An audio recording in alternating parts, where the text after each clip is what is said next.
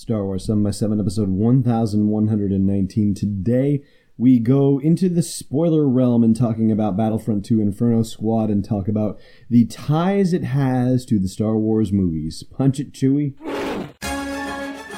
Hey, this is Matt Moore from Comics with Kenobi, and you're listening to Star Wars 7 by 7, the only daily Star Wars podcast.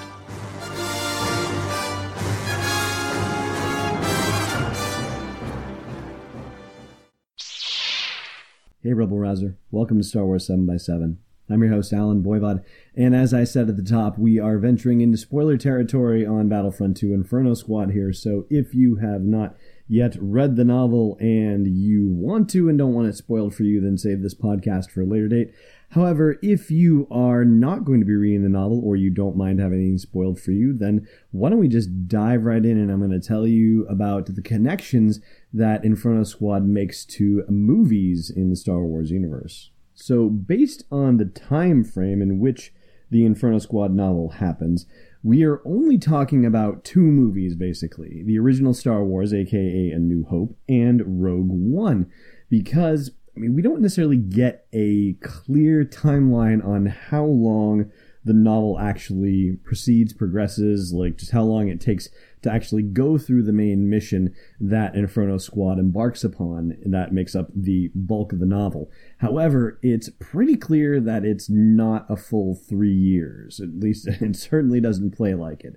So we're not venturing into Empire Strikes Back territory by any stretch of the imagination. But we definitely have ties into A New Hope and to Rogue One. And I sort of talked around this, I believe, in yesterday's podcast in the non-spoiler review, when I talked about how Inferno Squad, instead of just using the movies as a way station that it has to kind of play through and make sure that it lines up with, that Inferno Squad actually uses the movies as a jumping off point.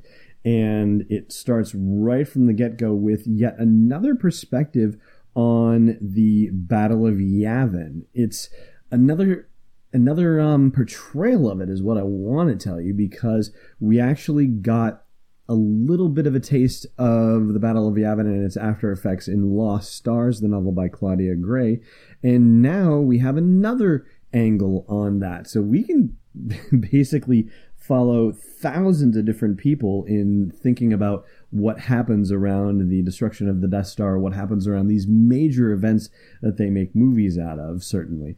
In the case of Inferno Squad, Iden Versio is a TIE fighter pilot who is out and about around the Death Star shooting down X-Wings and Y-Wings while they are making their attack runs on the Death Star. And it turns out, and this is something, you know what, I'll save this one for tomorrow, because tomorrow we're going to talk about ties to comics and novels. We'll talk about other media. But there is a tie into other media as well that happens around the fact that she is one of the TIE fighters flying around in the Death Star battle there in A New Hope. So she manages to survive the blast, and she ends up crash landing on Yavin 4. They don't actually share the story of how she gets off Yavin 4. They do. They say that, she's able to subdue a couple of rebels and steal a hyperspace-capable ship that she's able to escape Yavin 4 with and get back to Imperial space, but we don't actually join her on this part of her life story, right? We're not actually on Yavin seeing what she's seeing. We just hear it reported afterwards. She talks about it. She is either describing it herself or somebody else is describing what she's reported in this whole thing. And in the midst of things, we find out that she was also on the Death Star when it destroyed the planet Alderaan, so she got to see them smashing that bastion of rebellion into rocky rubble.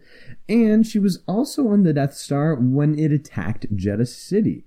So as far as the whole cover story about it being a mining accident, and that's why Jedha was so irreparably damaged as a planet.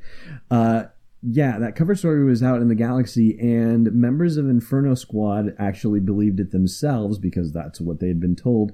And in the midst of a briefing, it actually comes up where Iden Versio gets to inform the other members of Inferno Squad that no, it wasn't actually a mining accident. It was the first test of the Death Star. And there's also talk about the rebels getting the plans from Scarif too, because of course everybody is still kind of freaking out about the fact that the Death Star has been blown up, and so rumors are flying around, and there is talk about the Death Star actually going to Scarif, and that there had been a bunch of rebels there, and so on and so forth. And of course Iden was on the Death Star for that as well, so she was at Scarif too in her own way.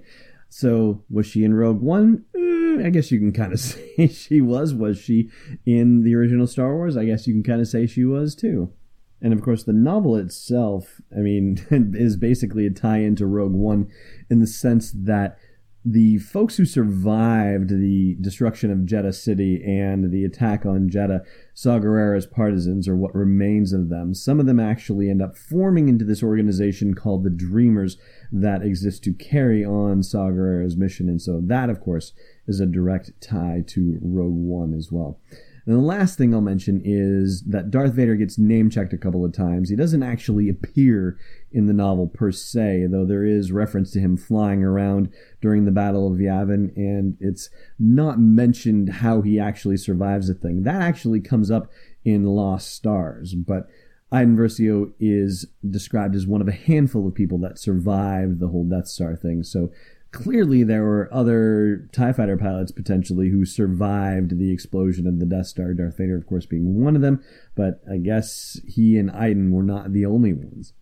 Anyway, that is going to do it for today's podcast, with the exception of a Rogue One trivia question after the break. And in tomorrow's podcast, I'll be talking about tie-ins to comics and novels, at least as far as I've found them so far. Stay tuned. Hey, Rebel Rouser. The Last Jedi is coming out in theaters in December, and so it's time for you to brush up on your knowledge of The Force Awakens. Luckily, I've got the thing for you. It's the unofficial Star Wars The Force Awakens trivia book. It's available on Amazon right now. Just go to sw7x7.com/TFA to get right there. And inside you'll find more than 501 galaxy-spanning questions and answers about The Force Awakens.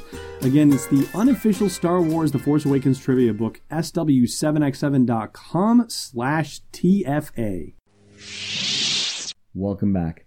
So last time I asked you in what type of vehicle did the Rebels bring Jyn Erso back to Alliance headquarters, and that was in a U-Wing. And today's question for you, can you name 4 important Rebel figures who were in the briefing room with Jyn Erso right after they brought her to the Alliance headquarters? Thanks for listening to another episode of Star Wars 7x7. And hey, before you stow away on a Trade Federation landing craft, check out SW7x7.com for show notes, links, photos, videos, and more. And please support the podcast by joining us on Patreon at patreon.com/SW7x7. It's not a short negotiation, it's Destiny Unleashed. This podcast is not endorsed or sponsored yet by Lucasfilm Limited, Disney, or 20th Century Fox. It is intended for entertainment and information purposes only. Star Wars, the Star Wars logo, all names and pictures of Star Wars characters, vehicles, and any other Star Wars-related items are registered trademarks and/or copyrights of Lucasfilm Limited or their respective trademark and copyright holders. May the Force be with them. All original content is copyright 2017, Star Wars 7x7. We hope you love it.